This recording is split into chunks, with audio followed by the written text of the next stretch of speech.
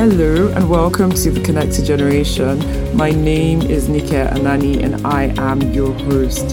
Here on The Connected Generation, we explore all things legacy wealth and legacy businesses, how to build businesses and wealth that have sustained impact not only over time, but also over space. And The Connected Generation is a safe space. We explore all these things with pure curiosity, authenticity, and vulnerability, inviting guests from all over the world to share their journeys and share their expertise. And yeah, we have a lot of fun here. And this week I was joined by Meghan Lynch.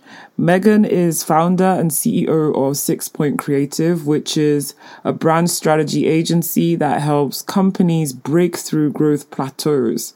So Meghan was actually here on The Connected Generation a while back, about a year ago, episode 62, which she shared on how to break through growth plateaus, how to challenge the Goliaths in one's industry as a family business. And it was a really fascinating episode. And so Meghan came back this week to share on 5 things she learned from women-owned businesses based on a study that she did. And it was a really fascinating conversation where she shared on storytelling, how women that she surveyed really looked from how to pivot into the future, how to create opportunities for others in the business to grow, how to be a force for good, how to compete with large international conglomerates as family businesses, how to really draw on resilience, and how to foster lifelong learning. And definitely encourage you to tune in, share the love, share this episode with someone that you think would really benefit from listening to it, and enjoy. Thank you so much. Hi, Meghan. Welcome back to The Connected Generation. It's awesome to have you. Thank you so much for having me. It's great to be back. Yes. I know that you're a president CEO of a brand development agency and you're really passionate about helping family businesses with their brands. Can you, for the sake of those that haven't heard the first episode you were on, just give us a run through of your background and how you got to where you are today? Sure. I started 6 Point Creative, which is our agency, about 12 years ago. At the time, we were not specifically focused on family businesses. It wasn't until I started the business with 2 partners, and they were sort of what I consider kind of like the first generation of the business. I was working with them when I was 28. They kind of brought me along when they started the business and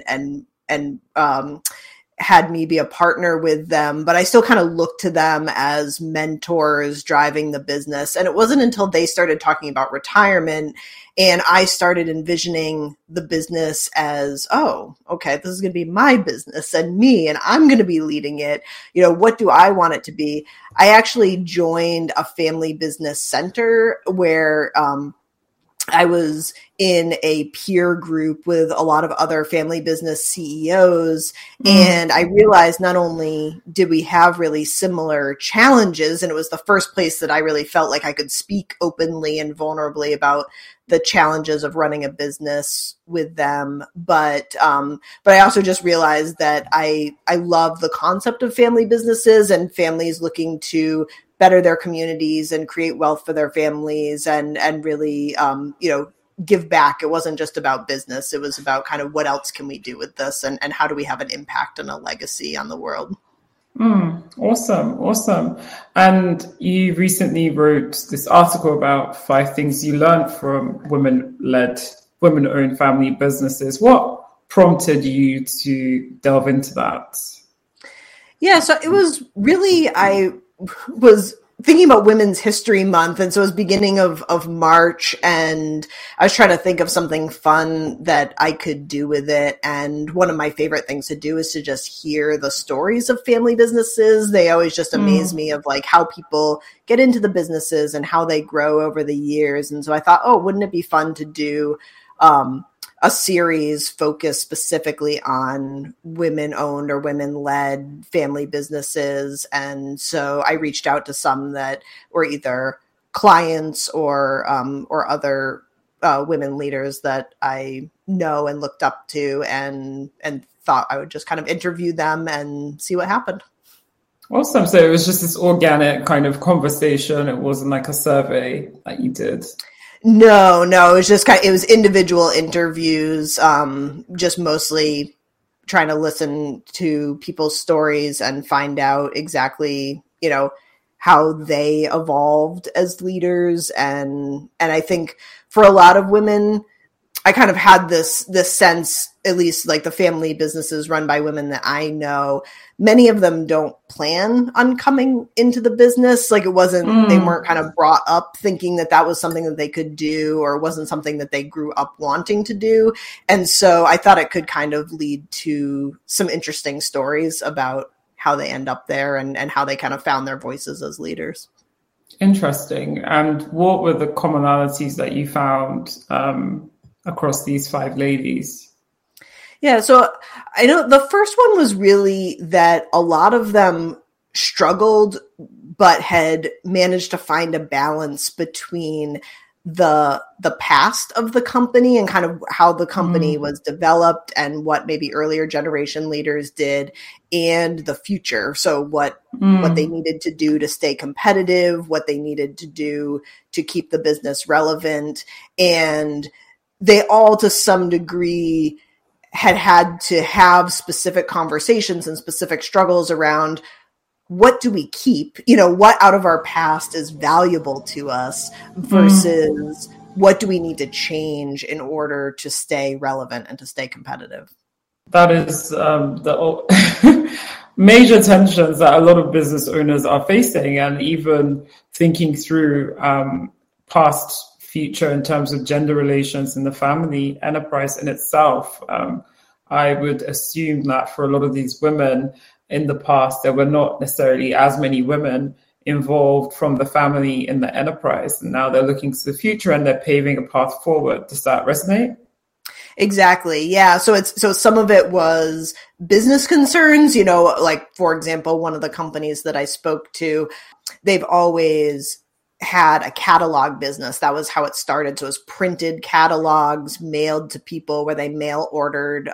In this case, it was pecans, nuts and chocolates and food items.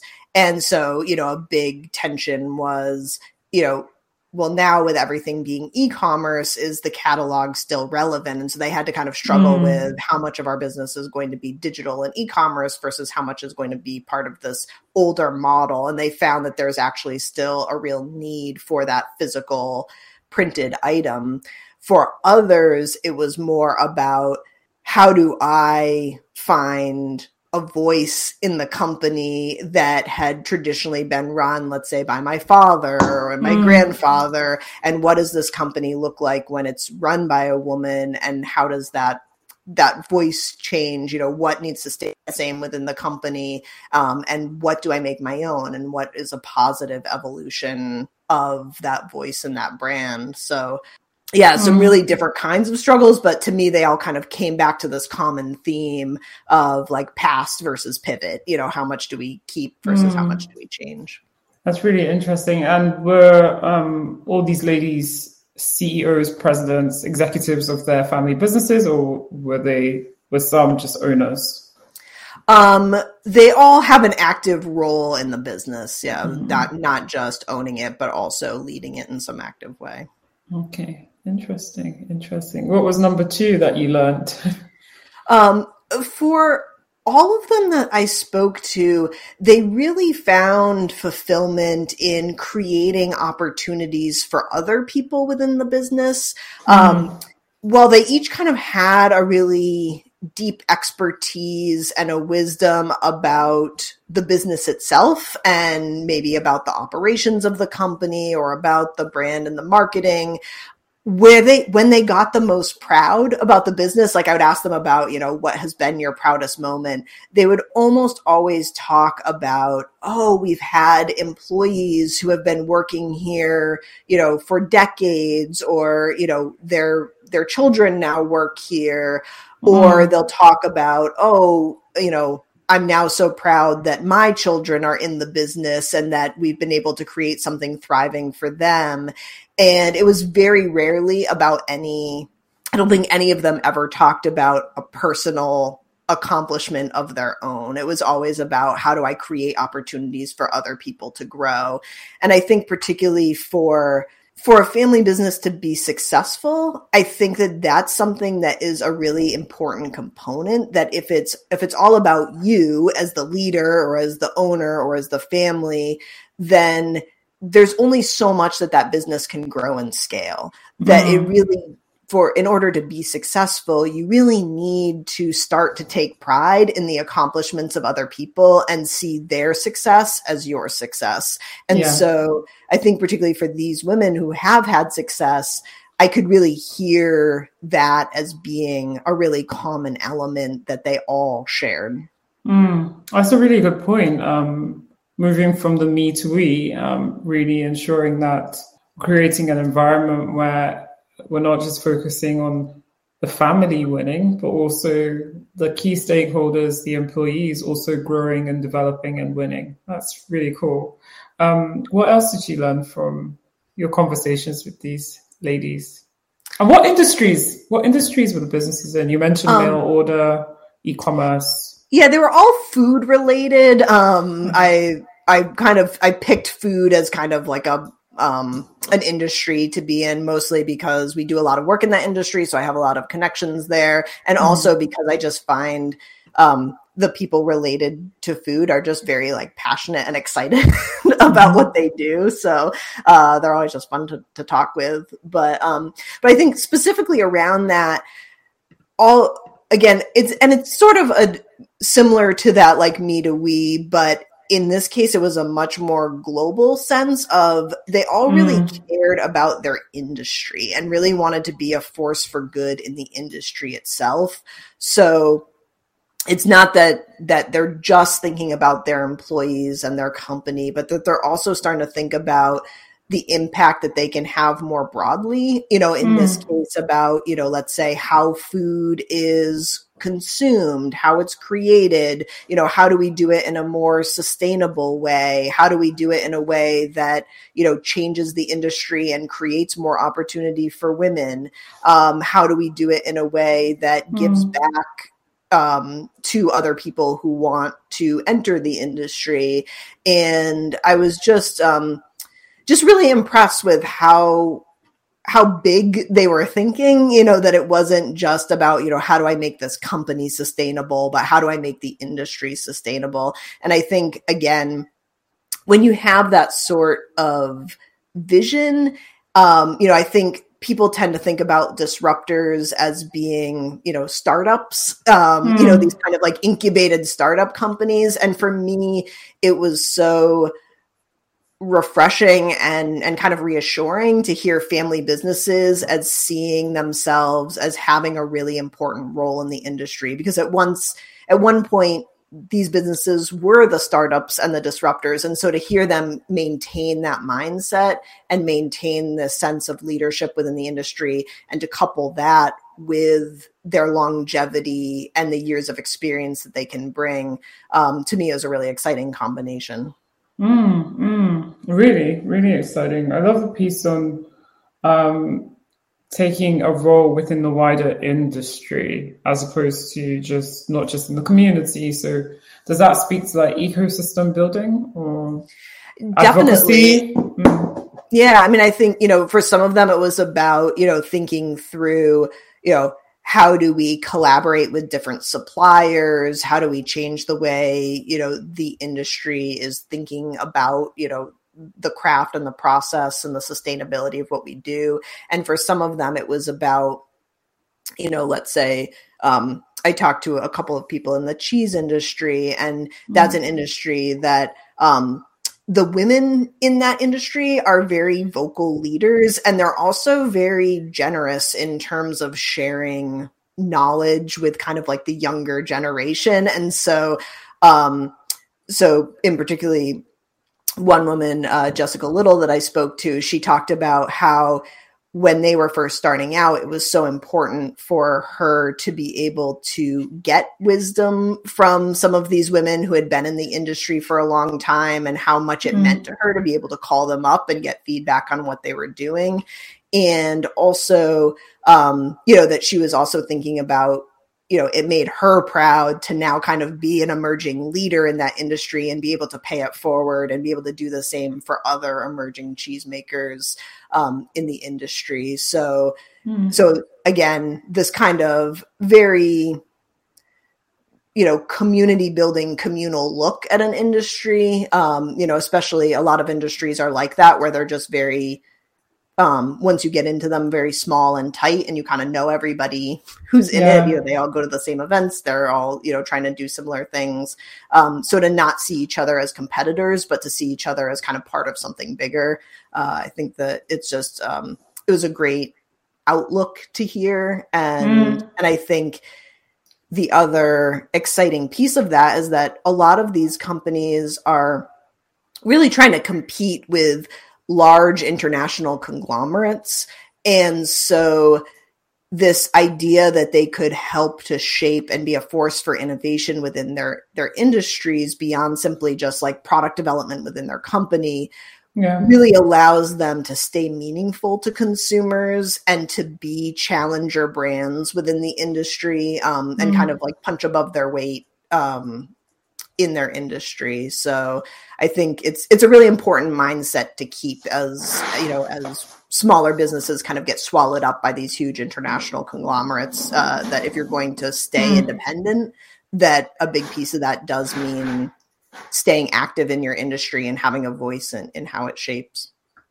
It's a really, really good point that you're bringing up, the shift from a competitive mindset to a collaborative mindset, and the fact that the industry players are waking up and seeing that the international conglomerates are really the bigger threat to their existence and coming together. And would you say that this collaborative mindset is prominent amongst just women, or is it just like a generational shift where because I do see a lot more of like collaboration over competition, like everywhere you go? Is this the generation we're in? Is it because women are coming to the fore? What are your thoughts on that? Yeah, I mean, it's a good question. I definitely do think that overall, as a generation, we're kind of more open to that sort of collaboration. At the same time, I do think that women are very natural collaborators. And so I do think that having more women in leadership roles helps to foster that sense and starts to have it be seen as a competitive advantage. I know, again, talking to some of them, they often had women mentors in their industry or in their business. So it was not necessarily that it's new to them generationally. It's really, more about, how do we work together to make room for each other, and, and thinking about, what did I need and value when I was here? And then how do I kind of keep that going? So I do think that overall, we're moving in a positive direction from a collaboration standpoint, but I do think that the voice of women and women's willingness to take care of people, to kind of put their own needs to the side and kind of see, how those can get met when you're helping other people, I think, goes a long way to make that happen. For sure. Amazing. And so we've covered 3. What was number 4? So number 4 was really this theme of resilience and how much it was valued by these women.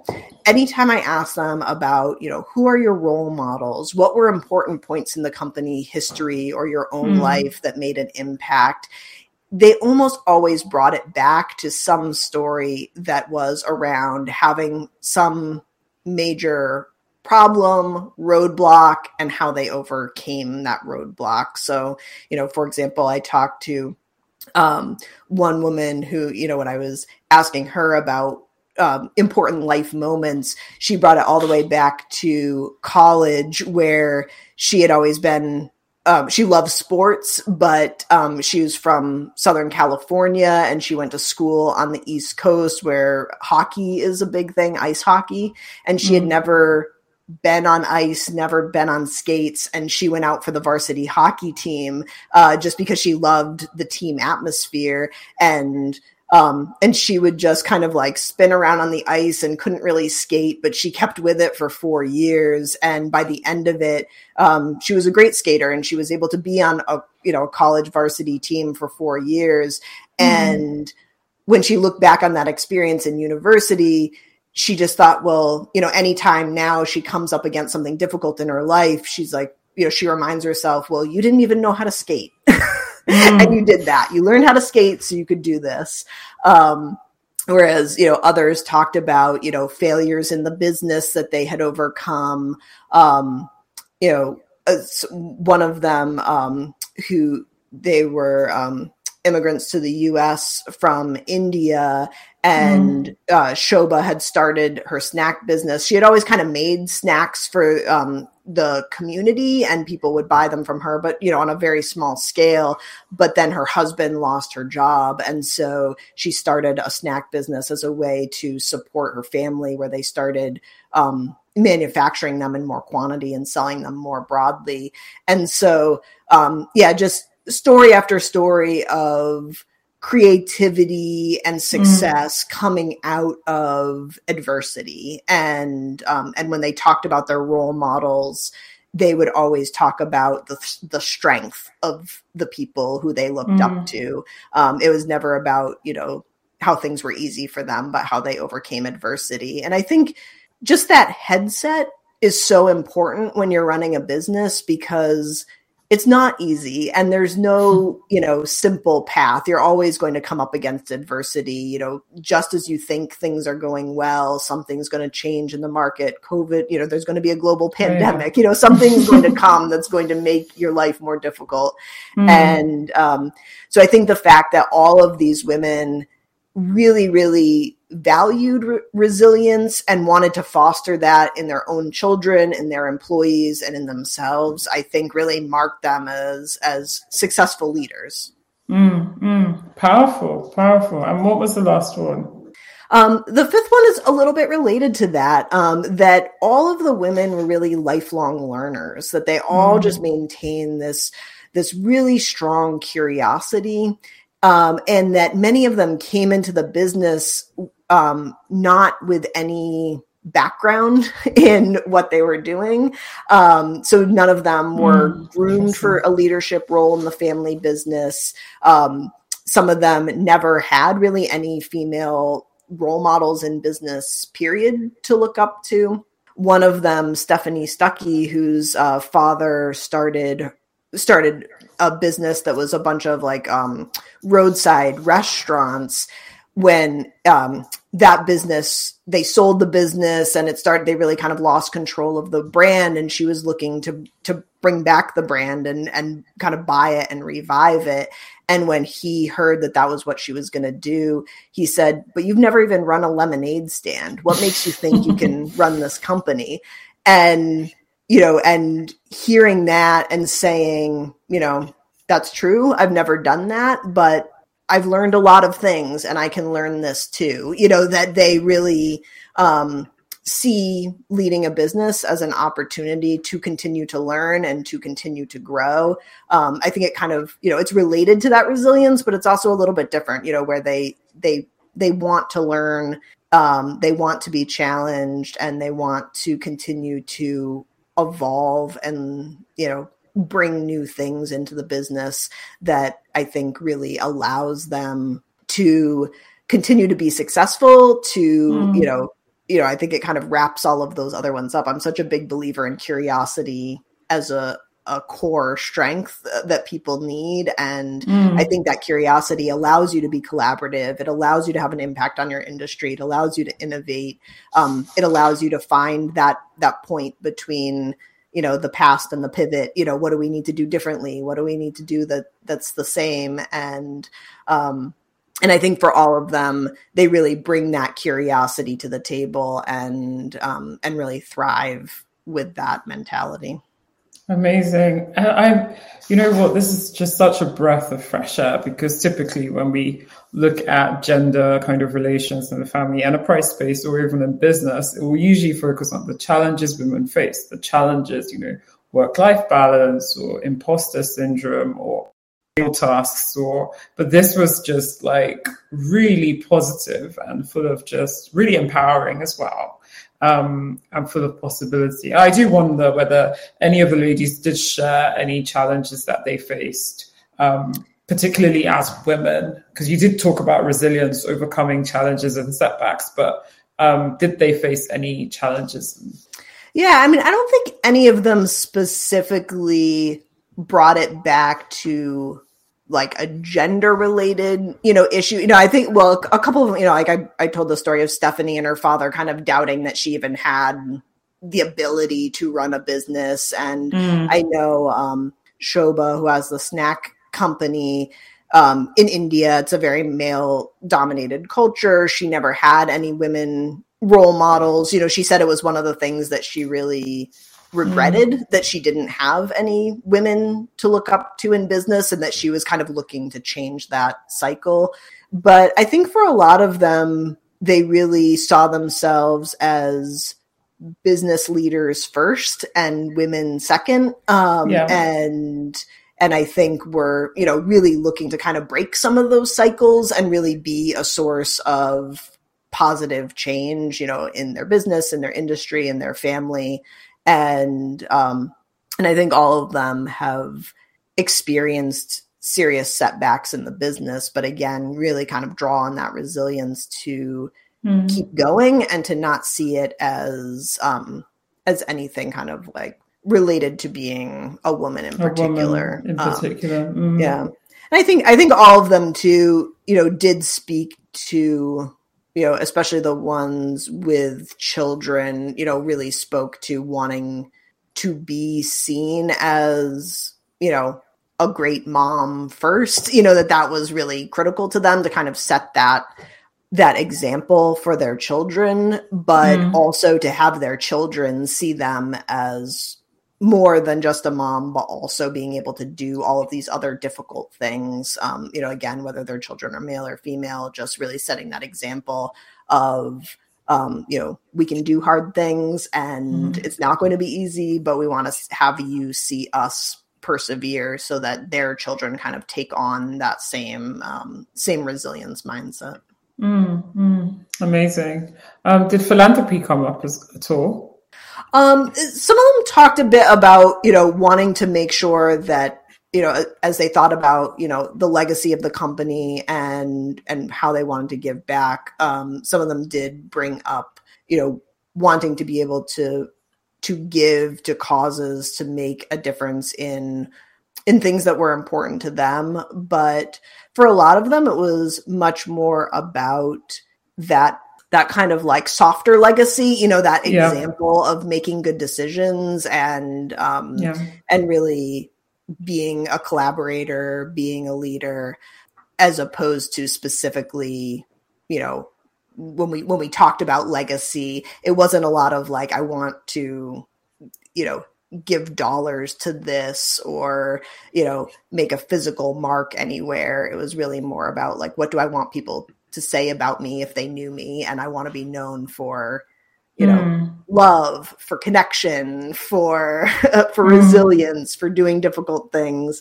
And I thought that was refreshing as well. I think when I was asking questions about legacy, I think I was expecting more talk about philanthropy and how the company might live on, or they might live on, or, have that, that more tangible legacy.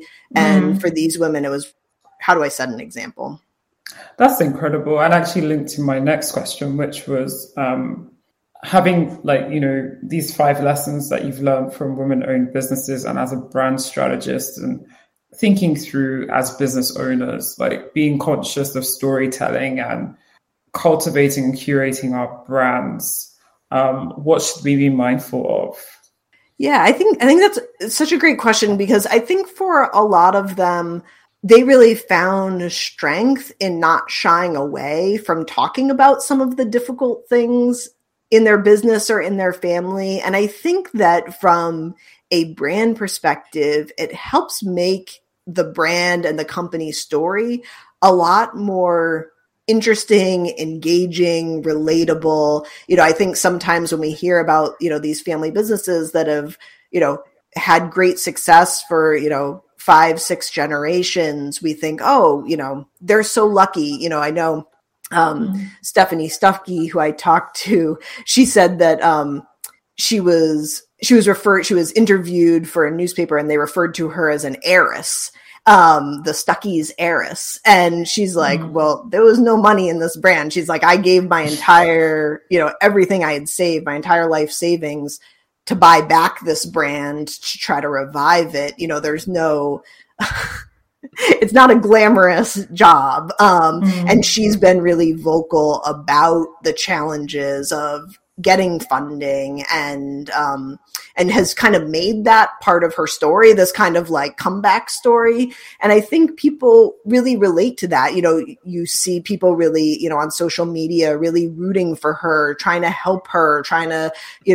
be a part of this company that maybe meant something to them as part of their childhood, or meant something to them as part of the community that they live in. And so I think sometimes as business owners or when we're curating brands, we try to think about, how do we make ourselves look the best, in the best light? And how do we cover up the things that we're not so proud of? And I think all of these women really showed that there's value, maybe more value in that authenticity and that struggle. It just makes the story and the brand so much more relatable, and you get people in your corner. And I think for a lot of these businesses, that's been really critical to them. Powerful. Do you have any other comments or anything that you want to share from your conversations with these ladies? Yeah, I mean, I think just overall, it was so interesting. One of the things that I really loved about talking to them was their openness about some of those struggles. And then also just the, how they just came alive when they were talking about kind of the origins of the company and their pride in the history of the business. And, I think that all of them were a little bit surprised that they were being asked these questions and kind of interviewed for this. And I think, as women business owners and business leaders, it becomes really critical to, practice telling those stories and making sure that you're comfortable owning them and learning how to tell both the historical company story, but also how to tell your story as part of that company's future.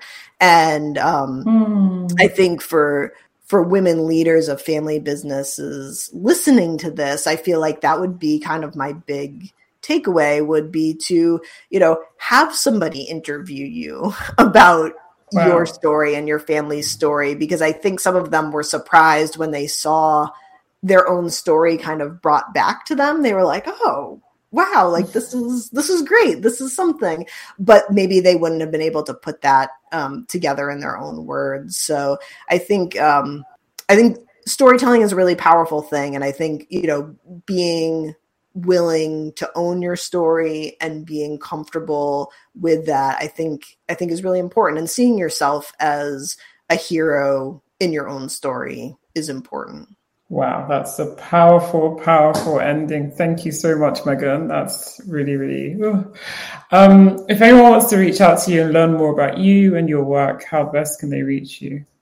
Sure. Our website is 6pointcreative.com. That's SIXPOINT creative.com. My email address is mlynch@sixpointcreative.com. I'm also pretty active on LinkedIn if people want to connect with me there. Try to share a lot of, stories like this, all of the original individual stories, as well as the story about some of the themes that I heard and kind of takeaways from that. I share on LinkedIn as well as our company blog. So would love to connect and keep in touch. Awesome. Thank you so much, Meghan. Thank you. I loved that conversation with Meghan. And for me, my favorite piece was when she shared on the importance of leading with authenticity and becoming really comfortable in telling your story. And I find that quite often when we think about this concept of storytelling in family enterprises, it's usually quite backward looking. So looking towards the origins of the business and looking towards the protagonist, which is typically the founder of the business, and looking to pivotal nodal moments in their history.